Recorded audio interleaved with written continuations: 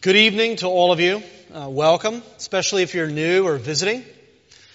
We are in the middle of a series looking at the concept of stewardship, broadly speaking.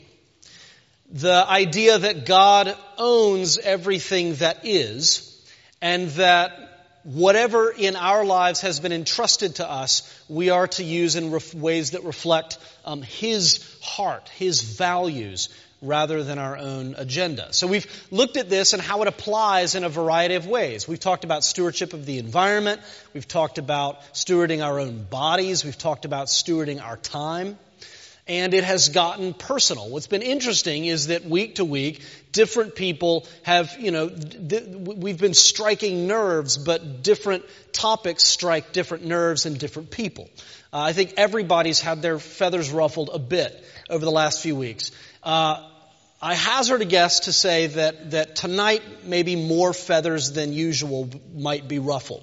Wells Fargo did a survey of the most challenging, most uncomfortable topics to discuss. And they really wanted to know what's the most troubling issue out there. And on the top list of most disturbing topics to discuss, you had the usual suspects of death and politics and religion. But by far the most troubling issue is the issue of money, personal finance. That makes everybody uncomfortable. And for that reason, a lot of churches don't ever talk about money. We're more uncomfortable than most at talking about money. And even in the history of Advent, we've been here 10 years, we've only addressed money a handful of times. But the reason that we need to talk about it, actually there are two reasons. The first reason is that we're doing a series on stewardship, and it would be negligent not to at least spend one evening talking about the concept of money and stewarding our wealth. But there's an even more important reason, and that is that we're a church who says that one of our three core values is spiritual formation. And you really cannot talk about spiritual formation without addressing our relationship with our stuff. Because spiritual formation is all about the relationship we have with God and with one another. And so our stuff figures largely into those two relationships. So we're going to be talking about that tonight, the stewardship of our wealth. And we're going to be looking at 2 Corinthians chapters 8 and 9. Now these are together, they comprise the most extensive, in-depth teaching anywhere in Scripture on the concept of financial stewardship. So this is what we're going to be looking at. And the passage really shows us that faithful stewardship, which is, as we said, using our money in ways that reflect God's heart, can be boiled down to one concept, the concept of generosity. Faithful stewardship means generosity. And so that's what these chapters are all about, generosity. And what we're going to see is that true generosity is three things. It's evidence of spiritual health and vitality. It's an exercise of faith, and it's an overflow of joy. It's evidence of spiritual health, it's an exercise of faith, and then it's an overflow. It flows out of an abundance of joy in the Lord. Let's pray and then we'll dive in. Our Father, we just prayed this prayer that we would read and mark and learn and inwardly digest your word, all of it. Lord, we want all of it. Leave nothing out. And so we pray that by the power of your Spirit, as we open your word together, that we would be able to be nourished by it, that you would speak to us in nourishing ways that satisfy our hearts, that grow us more into the image of your Son. And it's in his name that we pray. Amen. So true generosity, financial stewardship that looks like generosity when it's lived out, is evidence of spiritual health. Now when we talk about spiritual health, what are we really talking about? We're talking about the state of your heart. And if I were to ask you right now, what is the state of your heart? You would probably have a hard time really accurately answering that question. And certainly if I were to say, hey, what's the state of her heart? Or his heart, you would have an even more difficult time. If you think that's an easy question to answer, you've got issues. Nobody can answer that question about other people, much less themselves. Because why? Unlike Jesus, we can't see the heart. We don't know the truth about people's hearts, not even our own.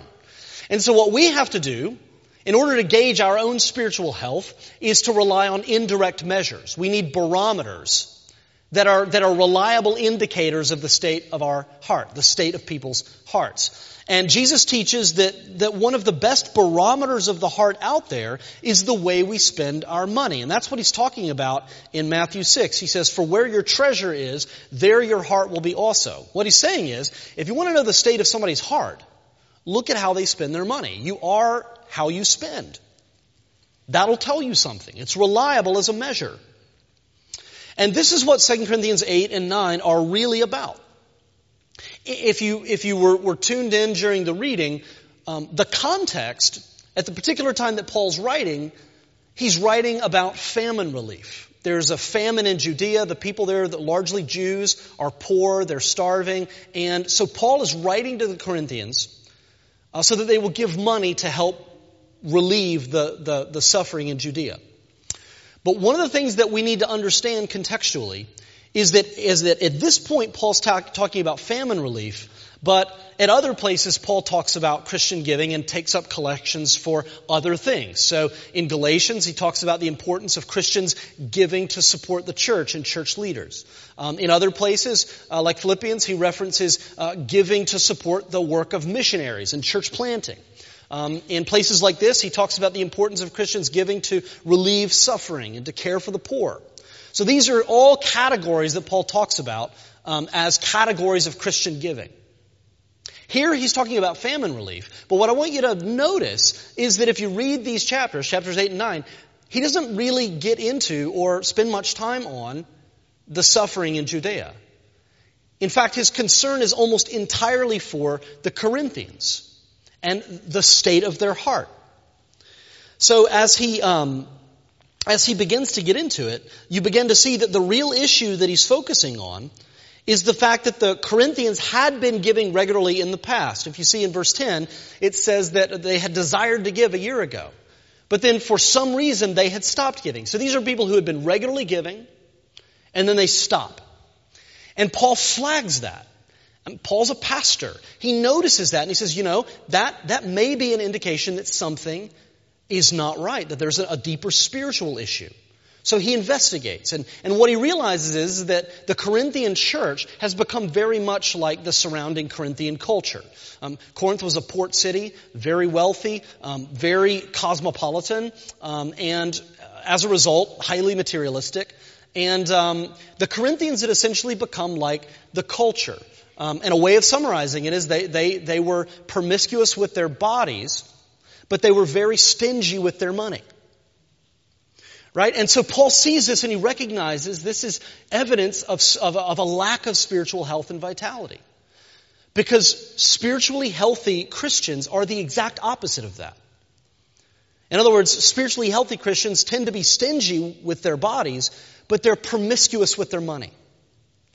And Paul says, that's not what I'm seeing. So I think there's an issue here. And so this is why Paul says what he does about giving. He doesn't just come in and say, there's a famine in Judea, here's all the statistics, here's all the suffering, and for every dollar you give, here's the impact that you're going to have. That's not his approach. Right? Paul comes in and he says, in verse 8, chapter 8, I say this not as a command, but to prove by the earnestness of others that your love is also genuine. He's saying, I saw you come to faith. I know it was real. I know that you're a believer. I know that love is there. If I command you to do this, it's going to take away your opportunity to do it out of love.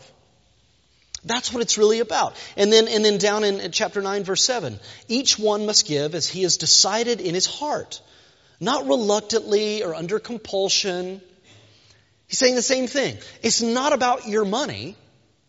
It's about your motivation. It's almost entirely about your motivation. So see, in one sense, there's material poverty in Judea, but he's as or more concerned about the spiritual poverty right here in Corinth. He's going for the heart. So how does this apply to us? Well, People all the time ask questions. I've asked these questions over the years myself. There are a lot of questions around how we think about giving. People say, so how much should I give? When I think about giving, how much should I give? And people say, well, what about tithing? Are Christians supposed to tithe? Is that like an Old Testament thing? Or are we still supposed to tithe? And in other words, give 10% of our income? The people say, okay, well, if I'm going to tithe, then do I do that on pre-tax or post-tax dollars? And how does that work? And many of us have wondered these questions. Notice, as I said, 2 Corinthians 8 and 9, most extensive teaching anywhere in the Bible on financial stewardship. Notice what is not mentioned anywhere. Tithing. Paul never mentions it once. Isn't that odd? One of the only times tithing comes up in the New Testament is when Jesus is talking about tithing. But it's very interesting. Luke 11, listen to what Jesus says. He says, "Woe to you Pharisees, for you tithe mint and rue and every herb, and neglect justice and the love of God. These you ought to have done without neglecting the other." So what's he saying? On the one hand, yes, there was an Old Testament command, give 10% of what you produce. And so the Pharisees were doing that. But they had taken that and gone way beyond that simple command, and they were tithing on everything. They were tithing on their vegetables and on their produce, and they were a little sprig of parsley for the Lord, and every little thing they were giving 10% away. They were scrupulous and meticulous and exacting to every cent. So they were living up to the letter of the law. And Jesus says, you should have been doing that, but in doing that only, you've missed the whole point. The whole point is the love of other people, justice, and the love of God. You're not doing this with your heart. You're not giving from your heart.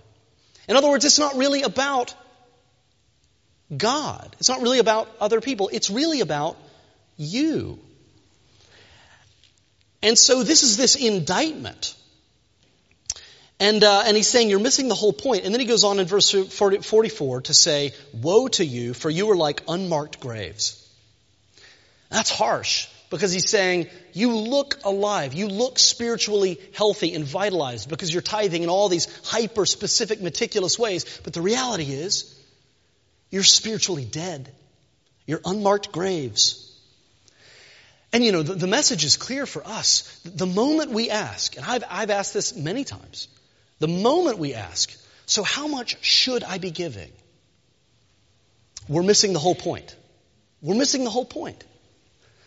And, this applies in lots of other ways. When people say, well, how far should I go physically with people that I'm dating? Or, how often should I pray? You say we should be praying, but how often should I really be doing that, right? The minute we begin to go down that road, we're missing the whole point, which is all about love and fidelity to God and to other people, right? So imagine if you're married, imagine saying, well, how much attention do I have to give you?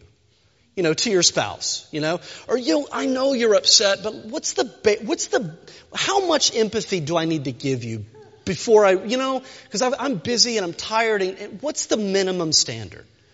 That would be awful, and hopefully nobody does that. But it's the exact same thing. It's the language of spiritual death. That's what it is. That's how spiritually dead people talk. And the most amazing thing is this contrast between that mentality and the Macedonians that Paul talks about at the beginning of chapter 8.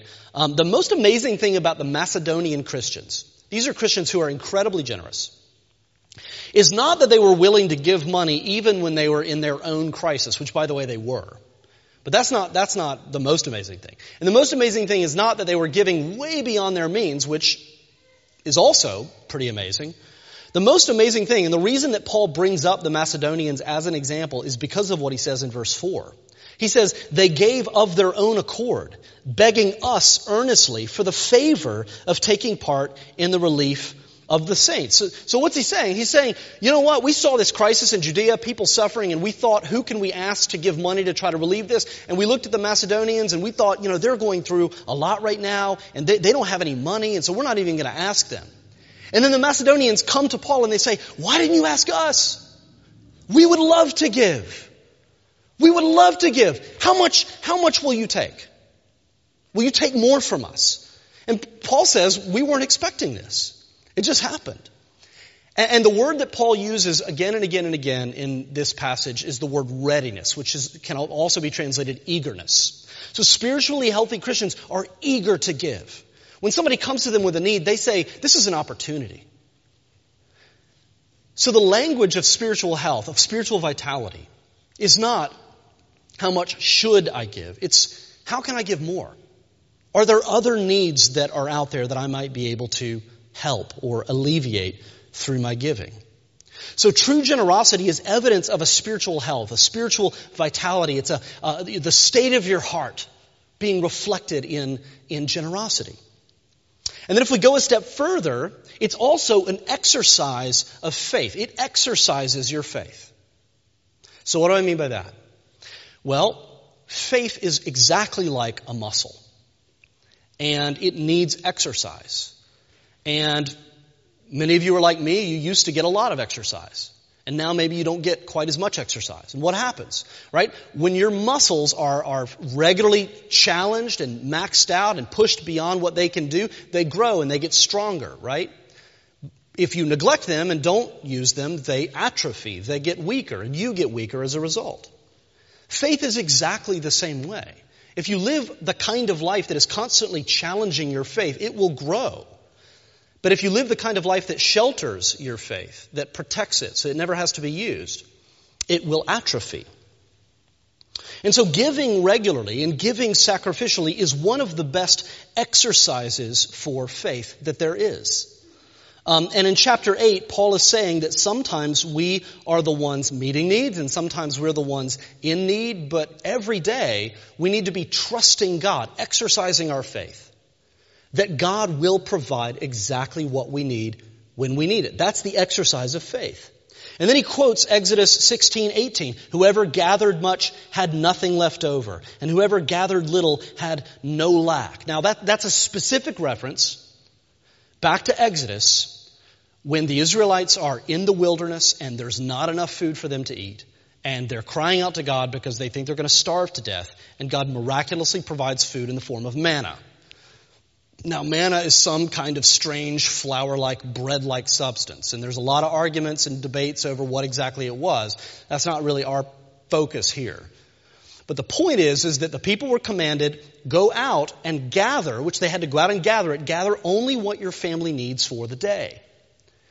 And then something quite miraculous would happen. Some people, because of injuries or limitations or whatever, wouldn't be able to gather enough. They just wouldn't be able to do it. Other people would go out and they would have their whole team ready and they would gather and hoard tons of this stuff. Because that's human nature, right? God makes it miraculously appear on the ground and you go and you pick it up and all of a sudden you deserve it. You're entitled to it.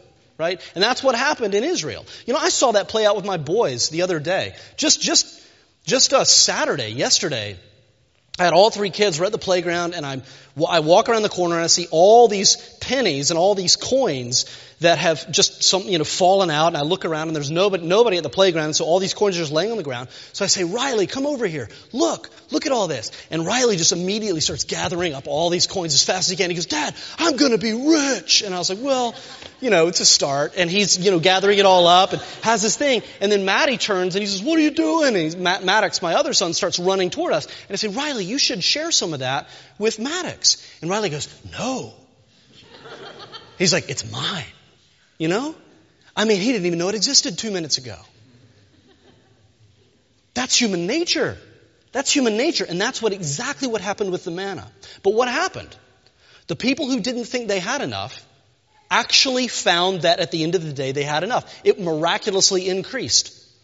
Vice versa, the people who gathered way too much and hoarded it, they woke up in the morning and it was rotten and infested with worms and inedible.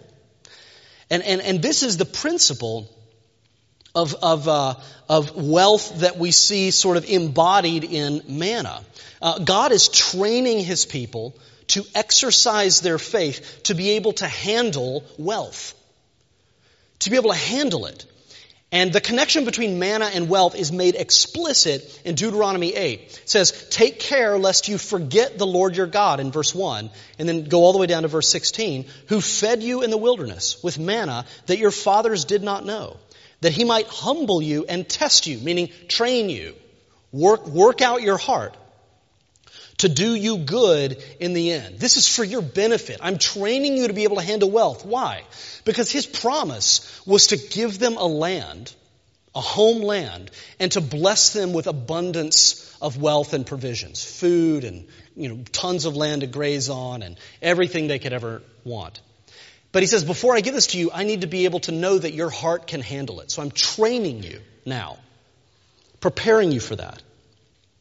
And he says, beware lest you say in your heart, my power and the might of my hand have gotten me this wealth. Just think of Riley. Mine. I got this. It was the sweat of my brow. I gathered them up.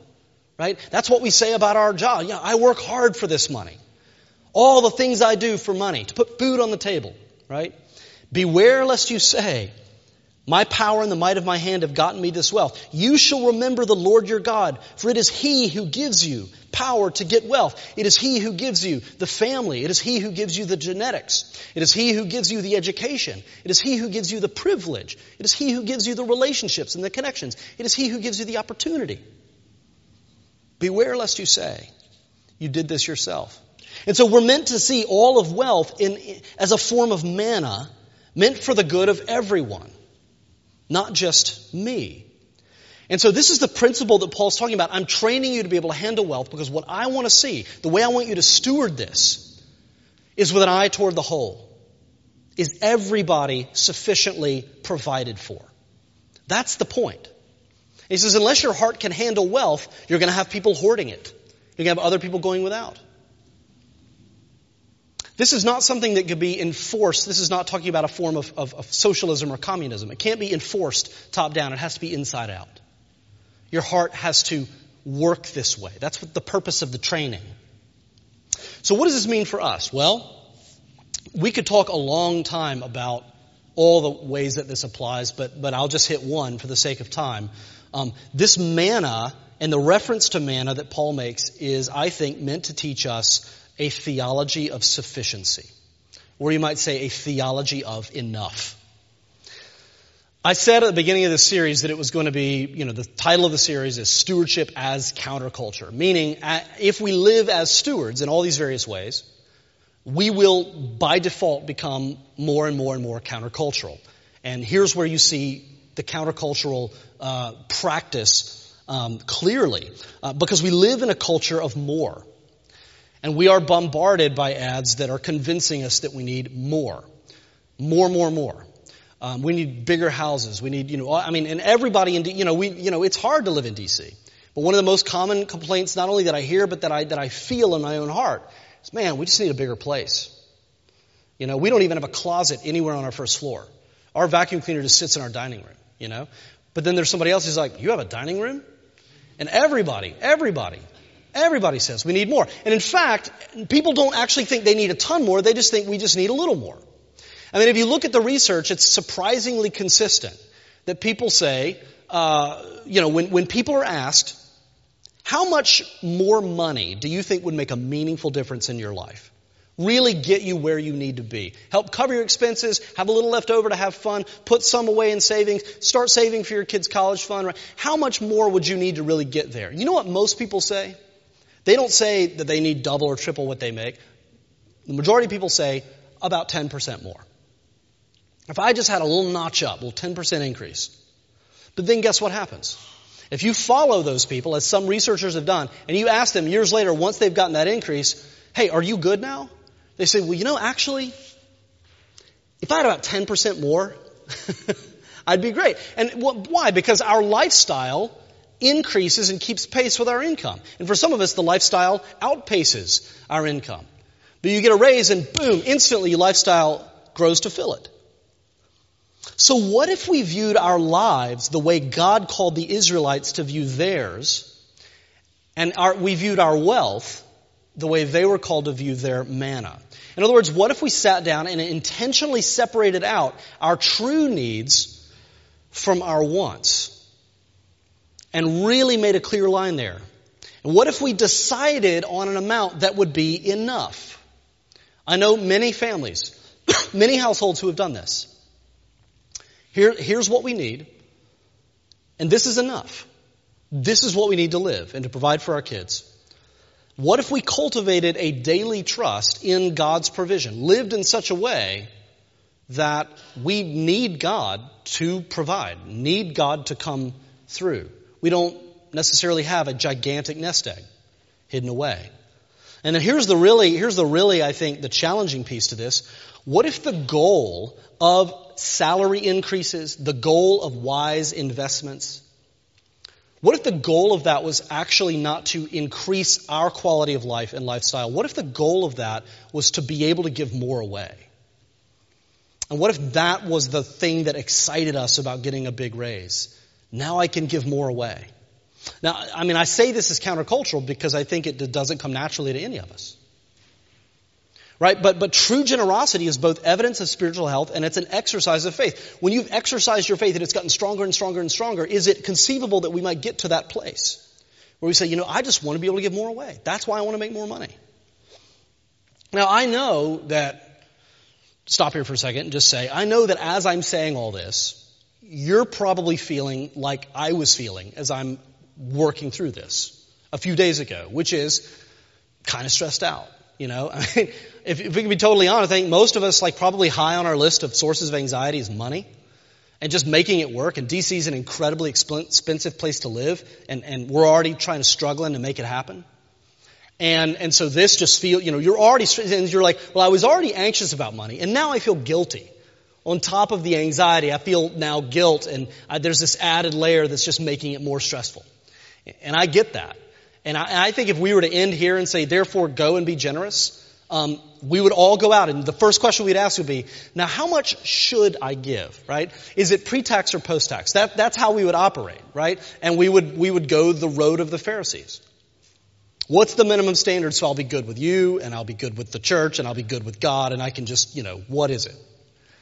And so that's the road to death. We can't go down that road. And so this third point is crucial. The third point is that true generosity is an overflow of joy. It's an overflow of joy, which means, and listen very carefully, it cannot be manufactured. It cannot be required by government policy. It has to be an overflow. It has to be an outpouring of something that's going on in our hearts. And this is what makes Christian giving unique and distinct from any other kind of giving. It's not motivated by the approval of others. By the way, in our church, we take great lengths to make sure that other than the treasurer, really nobody knows who gives what. I know very little about the specifics of who gives what, because we want people to know that when they give, it's not about the approval of others. There's not going to be any kind of special recognition. You're not going to get a plaque if you gave X amount, because it's not about that. Christian giving is not about that. It's not motivated by tax deductions. It's not motivated by returns on investment or immediate observable impact. It's not motivated by any of those things. It's motivated by joy.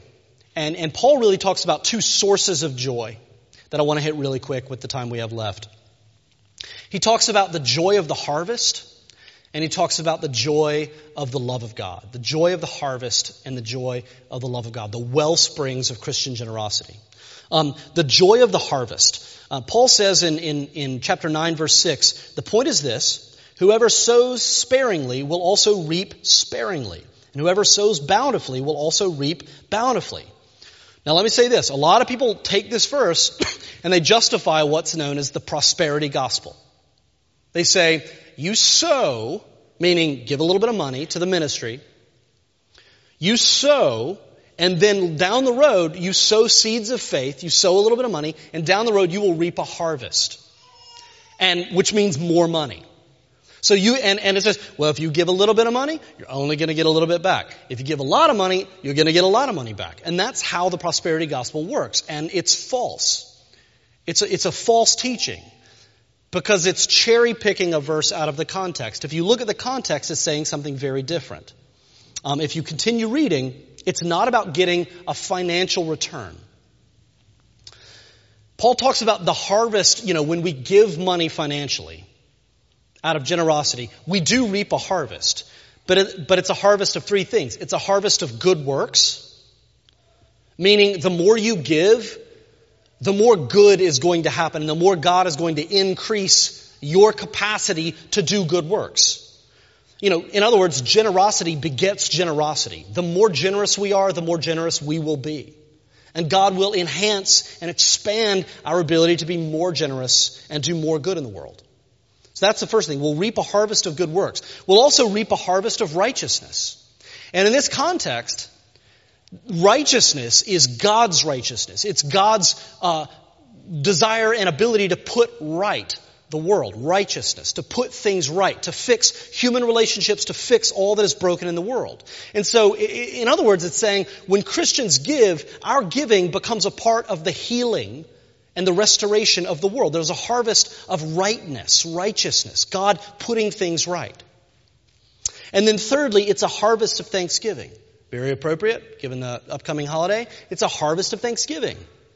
And I think this is really beautiful. Paul says, here's why you should give, and here's why it should fill you with joy.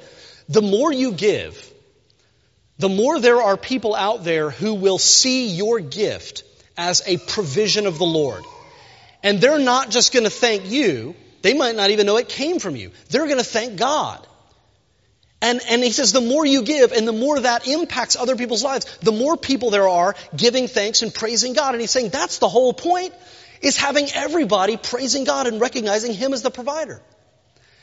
He says when we look at that, the harvest of good, the increase of good works, the increase of the rightness in the world, more and more people giving thanks and praise to God, he says that is a source of joy. That makes you want to give more. And then the other source of joy, and the real source of joy in the Christian life, is the joy of God's love.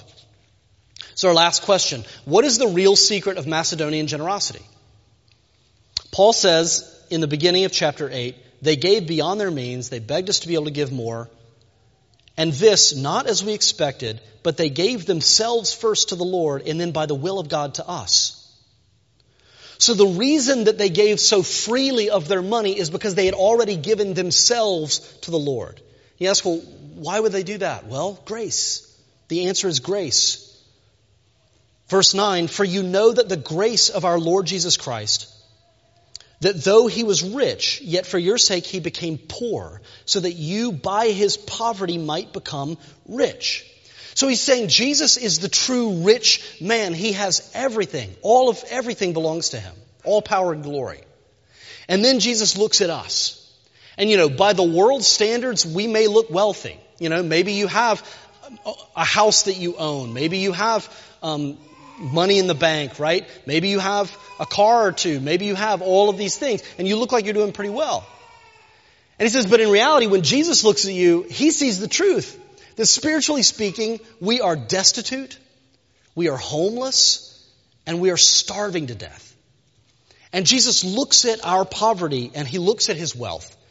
And then He looks at our poverty and He's compelled by His love to give up all of that wealth to become Himself poor, destitute, homeless, starving, and ultimately to suffer and to die, to guarantee that those who come to Him will never have to suffer that again.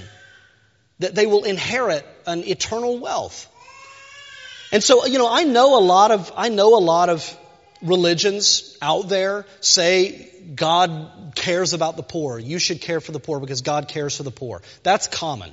The most kind of stridently atheist secular humanist will say we should care for the poor. But only Christianity, as far as I know, says that God became poor. And that kind of love is what changes stingy hearts into generous hearts. It can't be done any other way. It's only when that love strikes you and only when you see yourself as being poor and then seeing what Jesus did for you that you will then begin to become generous yourself. It melts your heart. So Christian generosity is not about giving your stuff away. It's about giving yourself away to the one who gives Himself away for us. That's the wellspring of joy in the Christian life.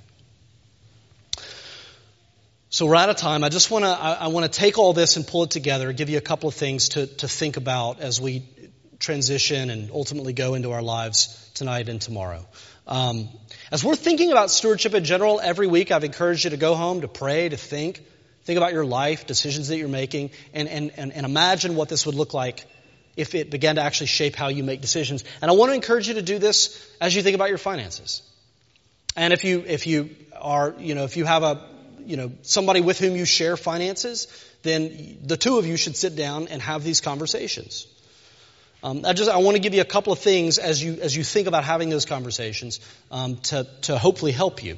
The number one, generosity requires thoughtful, prayerful planning.